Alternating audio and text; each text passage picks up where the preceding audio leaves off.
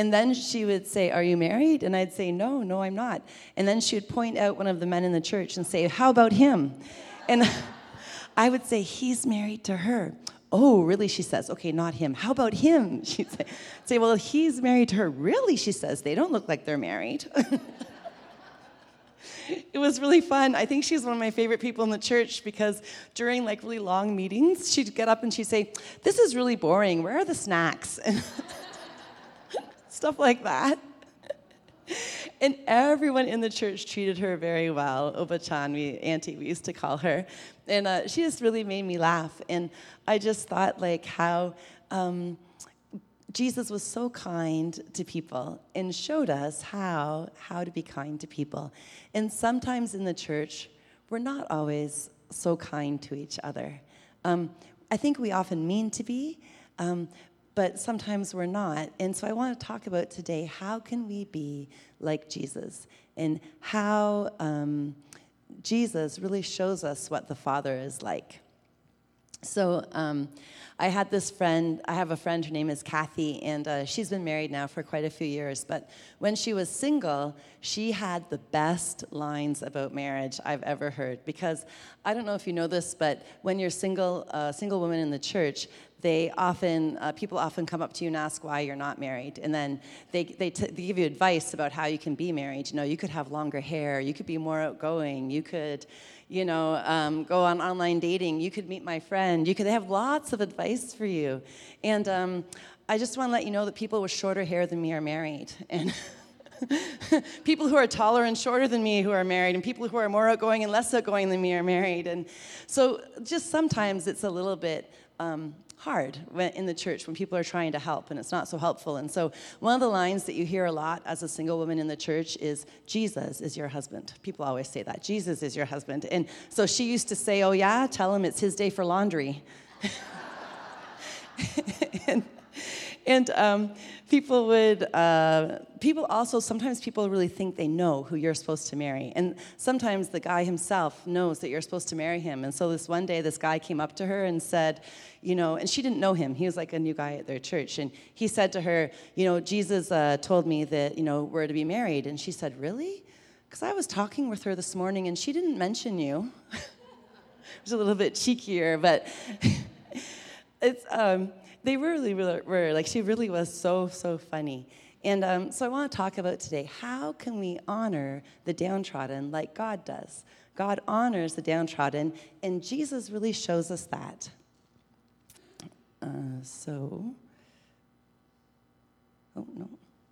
Yes. Okay, so in John 14, verses 6 to 10, Jesus says, "I am the way, the truth, and the life. No one comes to the Father except through me. If you really know me, you will know my Father as well. From now on, you do know him and have seen him." And Philip, I love Philip's so great. There's lots of good stories about Philip. Philip says, "Lord, show us the Father, and that will be enough." And Jesus says, "Don't you know me, Philip, even after I've been with you such a long time? Anyone who has seen me has seen the Father. How can you say, 'Show us the Father'? Don't you believe that I am in the Father and the Father is in me? The words I say to you, I do not speak on my own authority. Rather, it is the Father living in me who is doing his work." See, before Jesus came, the Israelites were the people who knew God, right? And they showed God to the rest of the world. But the problem was the Israelites were afraid of God. And so when they showed God to the rest of the world, they were showing the rest of the world the God they were afraid of. The Israelites said to Moses, "There's no way we're going near God. In fact, we're not even going near the mountain. We are taking 3 steps backwards from the mountain. You go talk to God on the mountain, because he's kind of scary." And so God, he wanted a really close relationship with us, right? Like, he wants us to know him personally, and that's not really possible if we're afraid of him. And so part of what he did when Jesus came was he wanted to show us what he's like. And so when we look at Jesus, we can see what the Father's like. And I have a favorite story that a lot of you have heard, but I'm going to tell it again anyway because I really like it. My friend John Rink, I don't remember if it was a dream or a vision.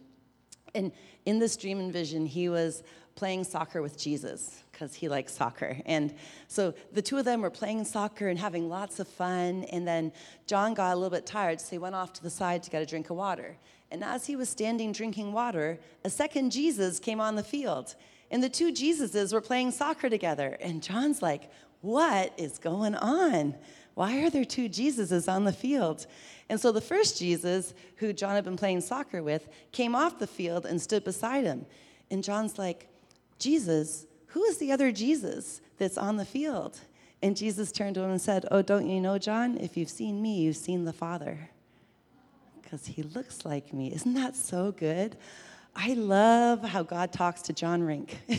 It's so cool. Because the thing is, that's what he wanted to do. He wanted to show us what he's like.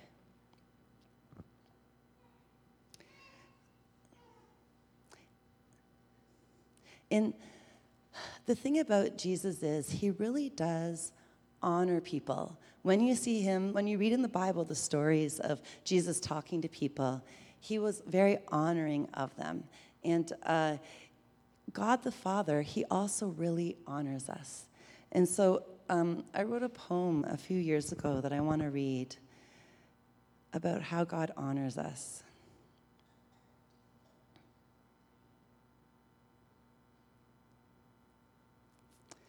It's called Courage to Look. It's kind of small, I'm sorry. It hurt to look at my brokenness. The pain went deep. Your love was a knife in my heart. I cried, what are you doing?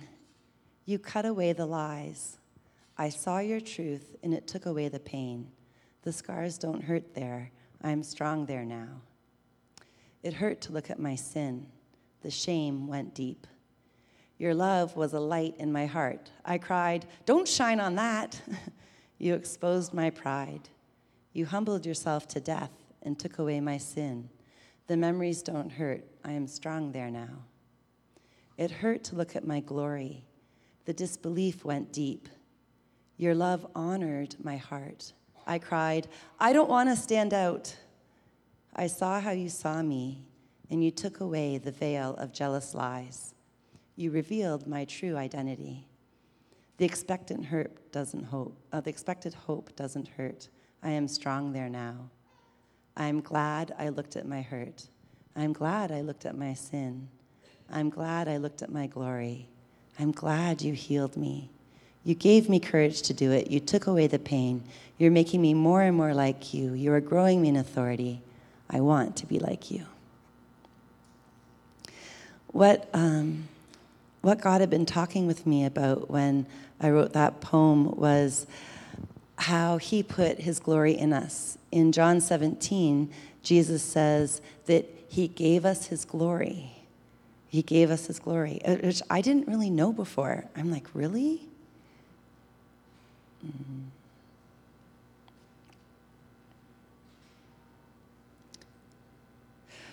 John 17, 22 to 23 says, I have given them the glory that you gave me, that they may be one as we are one, I in them and you in me, so that they may be brought to complete unity. Then the world will know that you sent me and you have loved them even as you have loved me. Did you know that God gave you glory and that it's okay to look at that glory and to have that glory show? In fact, God so honors us that he wants the glory he put in you to show so that the world will know that he's God. Like, when I first saw that, I'm like, no, God, I think that's wrong. I don't think what you wrote there in the Bible is right. Have you ever thought that? Like, that can't be right. Like, I can't have some of your glory. That doesn't sound right. But he said, yes, yes. Because, see, he's a God who honors. He's a God who gives us part of himself. He lives in us. In fact, not only did he give us part of his glory, but all his glory lives in us because Jesus lives in us. And there's a purpose. The purpose is that the world will know him. The world will know him. Like, he's so honoring of us. And when we understand who he made us to be, why he did that, when we accept, yes, I am someone that God put glory in, that God honors, we can be who he really made us to be. And as a church, we can have unity. Because the thing about that is when we really understand who we are, there's no jealousy. You don't have to be jealous of someone else because you understand what God made us to be, what he made me to be.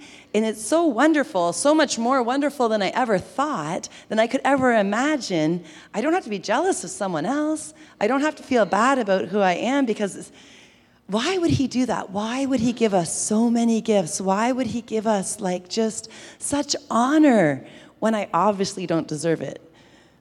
You know, because I don't, because he gave it as a gift. Right? It's not because I deserve it. It's a gift. And he wants us to understand that honor. Right? And I love this story about the woman who had been bleeding who comes to Jesus because she's so downtrodden. Like, if I ever think I'm downtrodden, I can read this story and feel like I have a wonderful life. So we're going to read the story, and then I'm going to talk about it a bit. It's found in Mark 5, verse 25 to 34. And a woman was there who had been subject to bleeding for 12 years. So she'd had a period for 12 years. It hadn't stopped bleeding. She had suffered a great deal under the care of many doctors and had spent all she had. Yet, instead of getting better, she grew worse. When she heard about Jesus, she came up behind him in the crowd and touched his cloak because she thought, if I just touch his clothes, I'll be healed. Immediately, her bleeding stopped, and she felt in her body that she was freed from her suffering. At once, Jesus realized that power had gone out from him. He turned around in the crowd and asked, "Who touched my clothes?" I love it. He knew it came out from his clothes. And "You see the people crowding against you," his disciples answered, "and yet you ask, 'Who touched me?' Like, I touched you, she touched you, he touched you, they all touched you, they all touched you. What do you mean, who touched you?" But Jesus kept looking around to see who had done it, because Jesus knew when he looked in the eyes, he would know it was that person. Right? Then the woman, who also knew it, knowing what happened to her, came and fell at his feet and, trembling with fear, told him the whole truth. He said to her, "Daughter, your faith has healed you. Go in peace and be freed from your suffering." So this woman was sick. And I don't know how many of you have been sick for a while, where you go to a prayer meeting and they pray for you and you're not healed, and you go to the next prayer meeting and they pray for you and you're not healed, and you go to the doctor and they don't know what's wrong, and they think it's this and they think it's that, and they do tests, and then maybe they find out what's wrong, and then there's more tests and more procedures, and you just feel like you're getting worse and worse, and you go to lots of doctors and spend lots of money. I know that happens a lot. I've spent a lot of money on my back. It is better, but not completely healed, and I go for prayer every time. And it's discouraging and sad and painful. And sometimes it's hard to come to church because it hurts to get out of bed, right? It hurts to roll over. It's hard when you have a sickness and you go for prayer and the people say, "Have you forgiven?" And I say, "Yeah, I've forgiven, but I'll do it again because, if forgiving one more time will make the pain go away, I'm going to do it." But after a while, it just sort of feels like people are saying, "Are you forgiven?" because they think I didn't really forgive when they asked the last time. Or I go to the doctor, and I remember when I was young and we didn't know what was wrong. I had allergies, but we didn't know that. And eventually, we went through a whole bunch of tests, and eventually the doctor told me it was all in my head. But I just kept getting sicker and sicker. So when we found out it was allergy, I was so happy because it wasn't all in my head. This lady, she kept getting worse and worse. She was pretty sick. I bet it was difficult for her to go even see Jesus that day. And then the second thing about this lady, not only was she sick, but she was poor, because it said she spent all she had, everything. When she came to Jesus, she had nothing left. And I don't know how many of you have been in that position too, where there is nothing in the bank account. I know you guys have heard my stories about being a missionary in Japan and not having enough money to take the train into the city to lead the Bible study I was supposed to lead that night. And when I was asking people to pray for finances, they would always say, "Oh, do you tithe?" And I would say yes. And in fact, sometimes people wouldn't ask, they would just preach at me, "Dear God, please help Amanda to tithe." I'm like, I tithe. And I don't know if you've ever been looking for a job for a long time, and every week you go to church, people ask, "Do you get a job? Do you get a job?" They want to be helpful because they want to pray, but really it sounds like, "Why don't you have a job yet?" And then they ask, "Did you apply to McDonald's and Tim Hortons?" And they ask, they do, right? Can I help you do this? It's really hard when you don't have a lot of money and people know it, because sometimes, while meaning to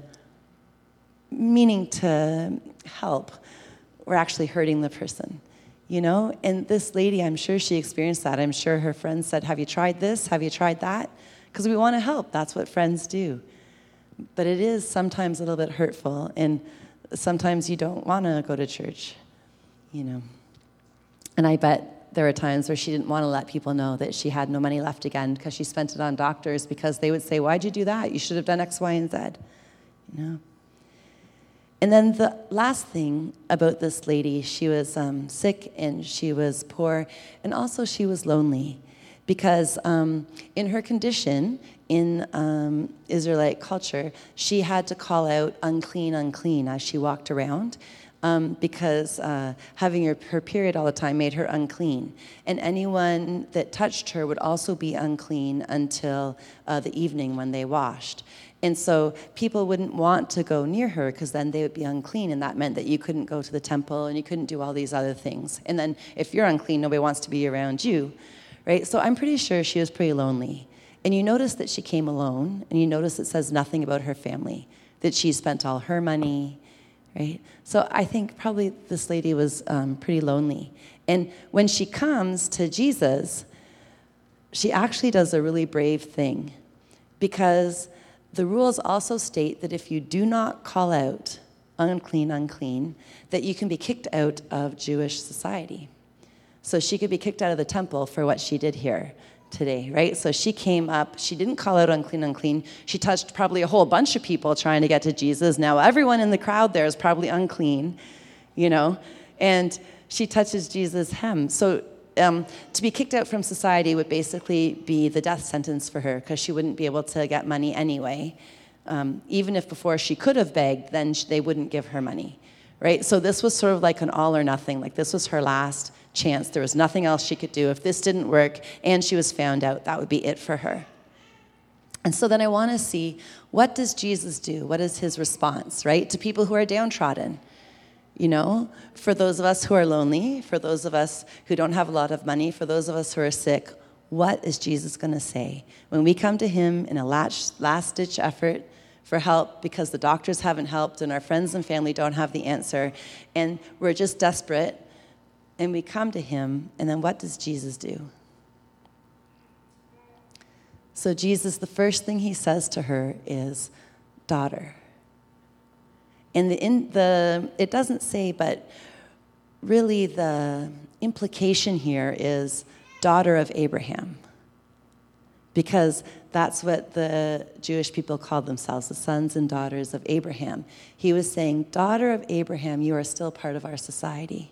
I do not kick you out of our society for what you did here today, even though you did something wrong." Because according to their laws, she had done something wrong. And the first thing he says is, "You're still mine. You're still mine."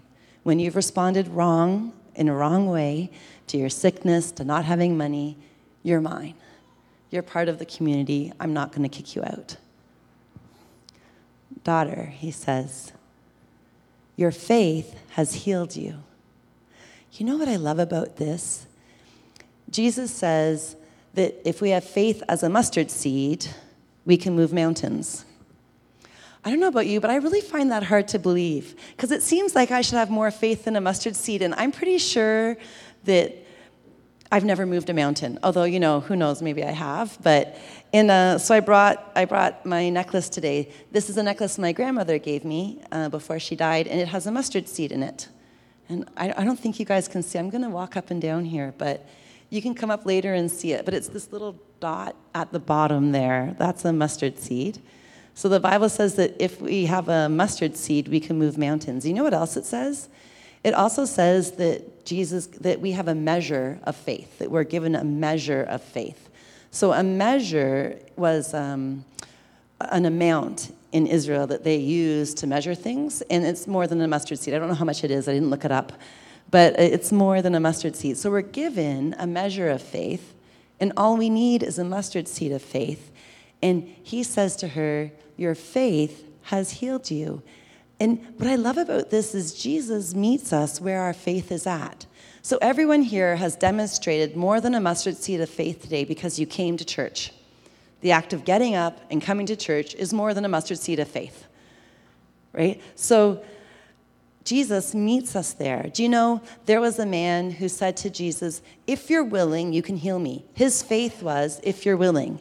And Jesus said, I'm willing, and healed him. He met that man where his faith was.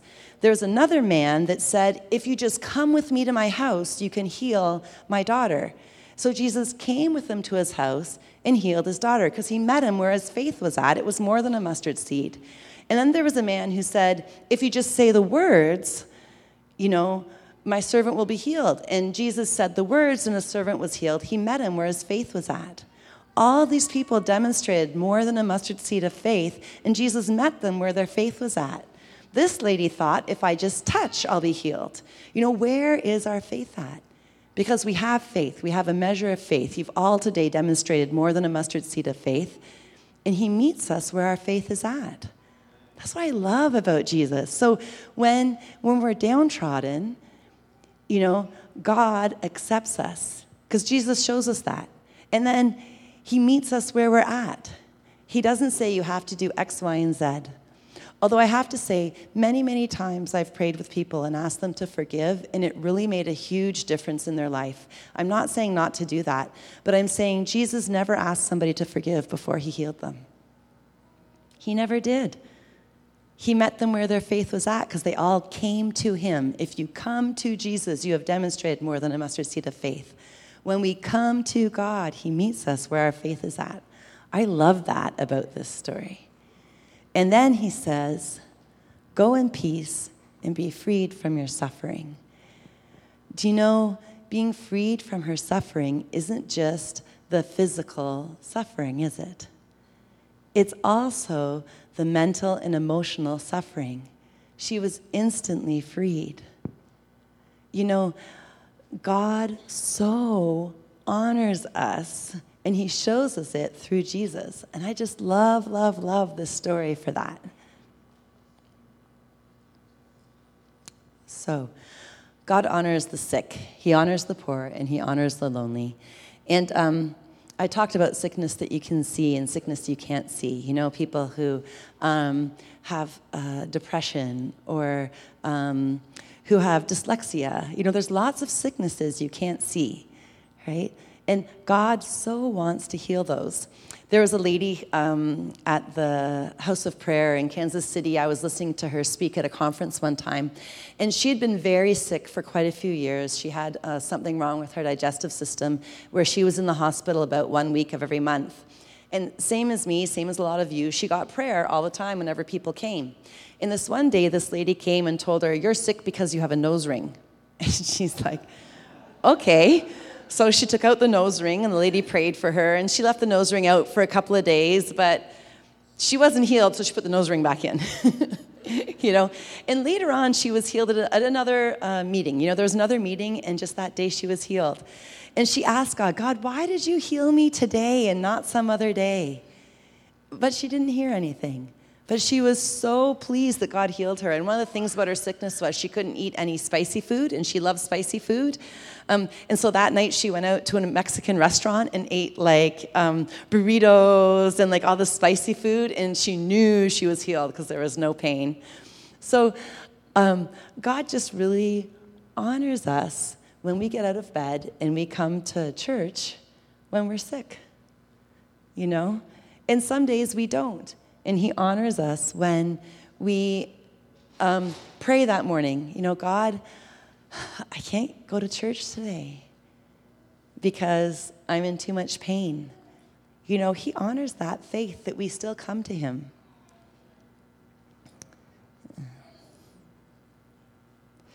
God honors the poor. I started tithing, well, when I was a kid, my parents taught me to tithe, right? We had a dollar allowance. I don't know if any of, I'm pretty old. We had a dollar allowance. And we had to put 10 cents into the offering plate every week. And that was what my parents taught us. But when I got to be like 11 and 12, I started babysitting. And I don't think I really realized that from the babysitting money I was supposed to tithe. And this one day I was reading the Bible, and I understood through the Bible that I should be tithing my babysitting money. I was like, oh, I'm going to do that. And so since then, I've tithed all the time. And what I really, really love about tithing is that God has done so much for me, like so much. He gave me life and a family and health and a job I love and family who loves me and friends who I love and lots of experiences. And there's just so little I feel like I can do for God because he has everything. But he asks if I would give him back some of my money. And I love doing that. I love doing that. And he's so blessed me through tithing and offering. And I have some missionary friends that I support, and my goal is to make enough money that those missionary friends don't have to do a part-time job anymore. They can just full-time minister. So I'm asking God that I wrote a book, that my book would be very, very successful so that I could give into those ministries. And it's just so fun hearing their stories, of what God's doing. And I love tithing and offering. But when I was in Japan as a missionary, I often didn't give very much because 10% of nothing is nothing. And the offering, there's a few people who I had to stop supporting because I didn't have enough. And I was so sad about that, And I just want to encourage you, if you haven't tried tithing, like giving God back 10%, I want to encourage you to try it because he does it for our benefit. Like, he doesn't do it because he needs our money. Because the Bible tells us that God owns a cattle on 1,000 hills. So he's rich in cows. He doesn't need your money. Right? But what happens is when we give him money, we are free from money being our owner instead of us being money's owner. Right? Because money can really have a stranglehold on us. And then we really serve money, right? Because we're doing things to get money. And when we give money back to God, then the stranglehold is released. And he does bless. He is faithful. I'm not saying you're going to be rich because certainly of all the Christians in the world, we're not all rich. But I am saying that he is faithful. And he changes your heart. He does change. I do believe he changes finances as well. I do believe he wants to bless. But the biggest change for me was in my heart. And so, like I said before, try it for a month, But I do have had times in my life, and I do know people who, there were times when God said to them, I don't want you to give 10% anymore. I want you to give 5%. And a friend of mine came and said, Amanda, I don't know if this is really God because I don't know if he would say just give 5%. And I said, well, I don't know either, actually. So we prayed, and we read the Bible, and we saw what Jesus said. And Jesus said, you should give dill and cumin because the Pharisees were giving a tenth of all of their spices from their gardens, but they weren't giving 10%. So Jesus said, you should give a tenth of your spices, but also give a tenth. And he said, give to Caesar what is Caesar's, give to the government their taxes, and give to God what is God's. And in the Old Testament, there's lots of scriptures about how every third year we are to give money to the poor, and about how some of the money is to go to the Levites. That is, in our days, that's going to be missionaries and pastors. And there was just a lot around that. And I said to her, I don't know if this is right, but if you feel that that's what God is saying, and that's what you really believe, I think you should follow what you feel he's saying. But it really made her heart broken to give less to God. But for a time, she gave less. And as she got a better job, she gave more again. And sometimes as the church, even if she was wrong, God still honors her heart, right? Because her heart was for God. And sometimes I feel like when we feel we know what's right and we let people know and they don't do it, we feel like it's our responsibility to make them do the right thing. So if we know somebody who's looking for a job and they've stopped because they're discouraged, but they should really still be looking, sometimes in our trying to help them, we really dishonor them. Because our job isn't to convince people. Our job is just to share, right? This is what God says. This is what the Bible says. This is maybe my experience, just to share, right? And let God do the convincing, I love how Jesus honored the widow with the 2 mites. There's a story of Jesus. As people are giving offering in the temple, he watches them. Can you imagine if Pastor Ramesh went around watching what you put in the offering basket? What are you putting in today? And then he comments on it to his disciples. Hey, Otten, you know what these people put in the offering? That's what he did. He's like, this lady put in 2 mites, and that guy put in a lot of money. I'm like, I've never seen a pastor do that.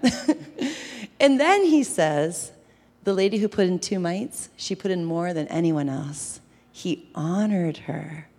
He so honored her. And he didn't dishonor the others. He didn't say what they did wasn't worthwhile. He said she did more. And Jesus shows us the Father's heart. When people don't have a job, when they've been looking for a long time, God honors them. He so honors what they do. Coming to church costs money because you have to take the bus. God honors the lonely. People who've recently lost someone important in their life often feel so lonely, and people who are single, who want to be married, especially people who live alone, are often lonely. I remember when I lived alone, I could go for weeks without anyone touching me at all. That's why I love doing kids ministry, because you get hugs there. Now I live with family. But I remember, I think I've told this story before too. One year when I was in Japan, I was invited to 8 weddings. 8 of my friends got married this one year. And it wasn't just people I knew. Trev got married that year. He was my best friend in the church. A girlfriend from the time I was 5 got married. Another one from the time I was 8 got married. 2 of the girls that I was mentoring in Japan got married. And I was invited to 8 weddings that year. And I felt like, after university and everyone gets married, just after university, I kind of felt like just after university I'd missed the boat. And here this year I was missing it again because all my friends were getting married. And if you had asked me that year, Amanda, why aren't you married? I probably would have started crying right then. Because it was a hard year. And God really spoke to me that year about what heaven is like. And I think I've shared this before as well, but he shared with me that everything on earth is like a shadow of what's to come in heaven. That this life is to show us about heaven. And that being married is a shadow of what our relationship is like in heaven with God. What that intimacy is like with God. And he said, Amanda, on a wedding day, the groom is never sorry that he can't see the bride's shadow. Because he has the bride. He said, in heaven, you're not going to be sorry even if you never get married, because you'll have me, the thing that you're supposed to be learning about. That really healed my heart a lot. And I do a lot of ministry with young adults, and I have to let you know that there are many, many young adults for whom this is a big issue, where they're really worried that they're not going to get married, especially in Japan. There's many more Christian women than Christian men. And the Christian women are very worried that they won't be married and that they're going to miss out, And what does God think of that? What does he say to that? In the Song of Solomon, the prince is talking, or the king is talking, the man, and he says to the woman, the beloved, with one glance of your eyes, you overwhelm me with your love. Do you know when we look at Jesus, we overwhelm him with love? I didn't know that Jesus could be overwhelmed. I didn't think that was possible. He says, Amanda, when you look at me, when you say good morning, when you open my word, when you go to pray, when you sing a hymn, one glance overwhelms me with your love. Is that not so honoring? I'm like, God really honors us. So I want to talk about how can we honor like God honors, right? How can we be an honoring community to the sick, and to the poor, and to the lonely? Because how can we do it so that when we try to help, we're not actually hurting that person, right? So here's some questions that don't honor. Do you have a job yet? When are you going to have children or the next child? Do you know that there are women who have had 3 miscarriages trying to have babies? And if you ask them when are they going to have children, they will definitely cry. You know, that's just a knife in the heart. And we don't know it. We don't mean it to be like that, right? We're just being friends, you know? So these questions are not really honoring questions, even when we mean them to be. Honoring questions are, what can I pray for you? How can I help you? And you know when you ask people, how can I help you? You know what they say? Oh, you can pray for me. That's what they say, right? These are ways that we can honor people. And how to honor. Only give advice when asked. This was my New Year's resolution about 2 years ago. So if you are somebody's pastor, if you are somebody's parents, you are free to give them advice, right? Because you're in a position of authority over them, right? If you are a good friend with someone who's asked you for advice, you are free to give advice. But what happens is when we give advice, the message is, you're not doing it right. So sometimes I know I'm not doing it right, and I ask for help, right? But when we give someone advice without asking it, what we're saying is, you're doing something wrong, and I'm going to tell you how to do it right. And we're meaning to be helpful. But I want to suggest that we don't give advice unless somebody asks us, right? When somebody asks, we're free to give advice. This is something I learned from the book, Men Are From Mars, Women Are From Venus. The guy was like, don't give men advice. And I'm like, oh my goodness, I give advice all the time. I have to stop. So if I give you advice without you asking, please stop me, because I'm really trying not to do that anymore. Ask Holy Spirit how to pray. It is so true that when people have sickness and they haven't forgiven, that can be a block to their healing. And when we ask, do you need to forgive someone? And they say yes, and they forgive, they can be healed right away. And with the hammer of forgiveness, we can hammer down the nail of unforgiveness. However, if the problem is not a nail, but it is a screw, and you take out your hammer, you're going to hurt that person, aren't you? Right? So we really want to be careful when we're praying for someone to ask Holy Spirit, what should I do here? Because sometimes he doesn't want you to say anything or do anything or even touch them. Just stand there and pray. You know, there's definitely been people, even people who've asked me to pray for them, and as I went to God, he was like, don't pray for them. They should pray for you. I'm like, okay, so they came up for prayer and I'm going to make them pray for me? He's like, yeah. I'm like, God says that you should pray for me. Like, I was really worried. And the lady was like, oh, yeah, let me pray for you. I'm like, okay, good. You know, like, it's scary sometimes what God asks us to do. I think I told you the story of when I was working at this one school, the librarian was a very large Jewish man who was very strict with the kids, and he and I had a good relationship, and he had a bad back. And this one day, he was complaining to me about his bad back, and God's like, I want you to pray for him. And I was like, no way. He's a big Jewish man. I'm not praying for him.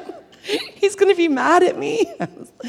You know, hopefully I'm getting better at doing what God asked me to do, but like, it is scary sometimes. And it's also so good to ask him, how should I pray? Do I need a hammer, a screwdriver? You know, what tool do you want me to use? Do you want me to use forgiveness, or do you want me to use the, you know, my healing belongs to me prayer? Or, you know, do you want me to speak words of love over this person? You know, what do you want me to do? The third thing is, if we don't know why the person isn't healed, why they're not getting a job, it's okay to say, I don't know. In fact, it's so much better to say, I don't know, than to say, Have you done forgiveness? Have you done generational prayers? Have you done inner healing? Have you done deliverance? That can be really hurtful, right? It's just better to say, I'm so sorry, I don't know. Seems like you should have a job by now. I don't know why. It's okay to say, I don't know. Next, if God shows you a sin or a problem in somebody's life, unless you are their pastor or their parent, or they have asked for your advice, Jesus showed you that so you can pray for them, not so you can tell them, right? So sometimes God shows us stuff and we're so excited to share it because he showed us stuff and we know he showed us, but it can still be hurtful because it's not only what Jesus did, but how he did it, right? It's not only what God does, but how he does it. I think I've shared before, when God wants to show me sin in my life, he doesn't say to me, Amanda, that's a sin in your life. You know what he does? He makes me want to change. I want to say less critical words. That's how it comes out, because he's so honoring of me.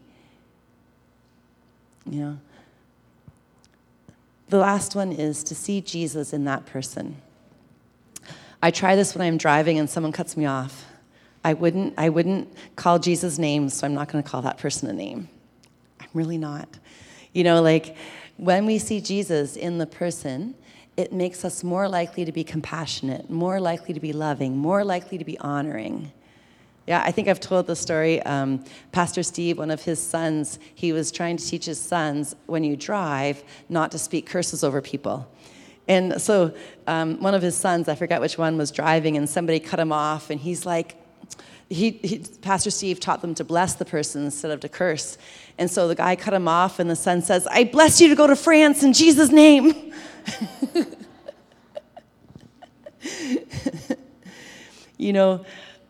What I really, really love, one of the things I really, really love about Jesus is that I'm not worried about what he's going to say about me or to me, because he's shown me such love and honor. And right now, I just feel that God wants to so honor you guys. And just like I read in that verse that God gave us glory that we could show the world about his love, he wants to honor us so that we can be honoring, so that when we honor people, they'll say, why are you so different from other people? And we can share with them why. Because our Father is an honoring Father, an honoring God. And I just feel like he wants to honor you guys for coming today. I feel like God is saying, thank you for coming to church today and honoring me. And I feel like he wants to honor you for the choices that you make about him. That even though you're sick and it hurts to come to church, you come. And even though it's been hard to find a job and people keep giving you advice and it seems like they think you're doing something wrong because you don't have a job, you still come to church and you still pray to me. And even though sometimes you're lonely, you could be lonely in a family,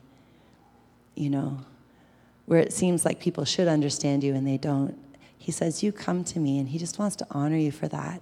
And he goes around heaven honoring you to the angels. The word says that whoever acknowledges me before men, I will acknowledge them in eternity. Do you know that he goes around saying to the angels, have you seen my son and daughter? They're so wonderful. Here's their picture. I'm going to put it on my fridge. And the angels are like, yeah, we know. You tell us all the time. He really thinks you're so wonderful. He just honors you so much in your heart. And it doesn't matter about what we do. The woman who had the issue of blood didn't stop bleeding for 12 years. She did stuff wrong. She did not cry out, unclean, unclean. And he said, daughter, go in peace. He's just honoring you guys. He says, this is just such a great church. Doesn't matter what they've done. I honor them. I give them my glory. And so today we honored Alex and Vivian, and I want to say today we're honoring everyone. That God is honoring you guys. He just says, it's my heart that you would stand in front of thousands of people and I would tell them how wonderful you are, about all the beauty in your heart, but all the times you chose me when you didn't have to, but all the times you came to me one more time, just one more time, about the times when you put in your last 2 pennies, when you gave food to somebody and you didn't have any, when you gave a hug to someone and you were feeling lonely, when you had problems but you listened to your friend and prayed for them anyway. He just honors you. He honors you. And I just want to ask your forgiveness on behalf of the church if we have hurt you, if we have dishonored you when you were poor or sick or lonely or some other time, and we indicated that you were doing something wrong. I'm so sorry. Would you please, please forgive us? And today we want to say that we honor you for who you are, for the choices you made. We honor you as sons and daughters of God. We want to speak out his words of honor over you. In Jesus' name. And if you would like prayer, and especially if you feel shame in some areas, especially where God wants to honor you, we would love for you to come and get prayer after the service up here. Our leaders are going to be up here waiting to pray for you. And we would love to just pray prayers of honor, and because there's no space for shame in the church. And so I'm just going to pray. Father God, thank you for sending Jesus to show us that you're not a scary God, but a loving God who honors us. And thank you so much for honoring us when we don't deserve it. When we do things wrong, how you honor us anyway. Thank you for how you honor our hearts. And would you help us to be people who honor each other and who honor those around us? We want to take the glory and the honor you give us and share it with the world. Show them what a great God you are. Show them how you, Jesus, show us God the Father. That they would know us by our love, that we show through honor.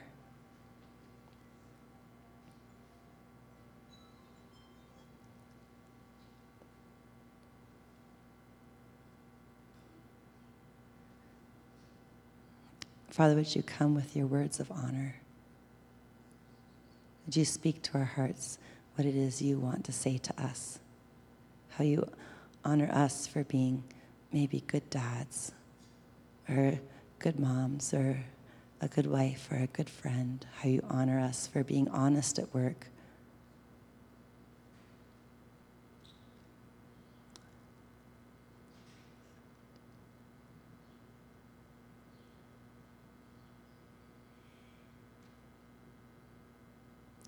Thank you, Lord. In Jesus' name I pray. Amen. Amen. So now the good part. Now we eat. So again, if you'd like prayer, please come on up and get prayer. But otherwise, I encourage you to head downstairs for delicious food.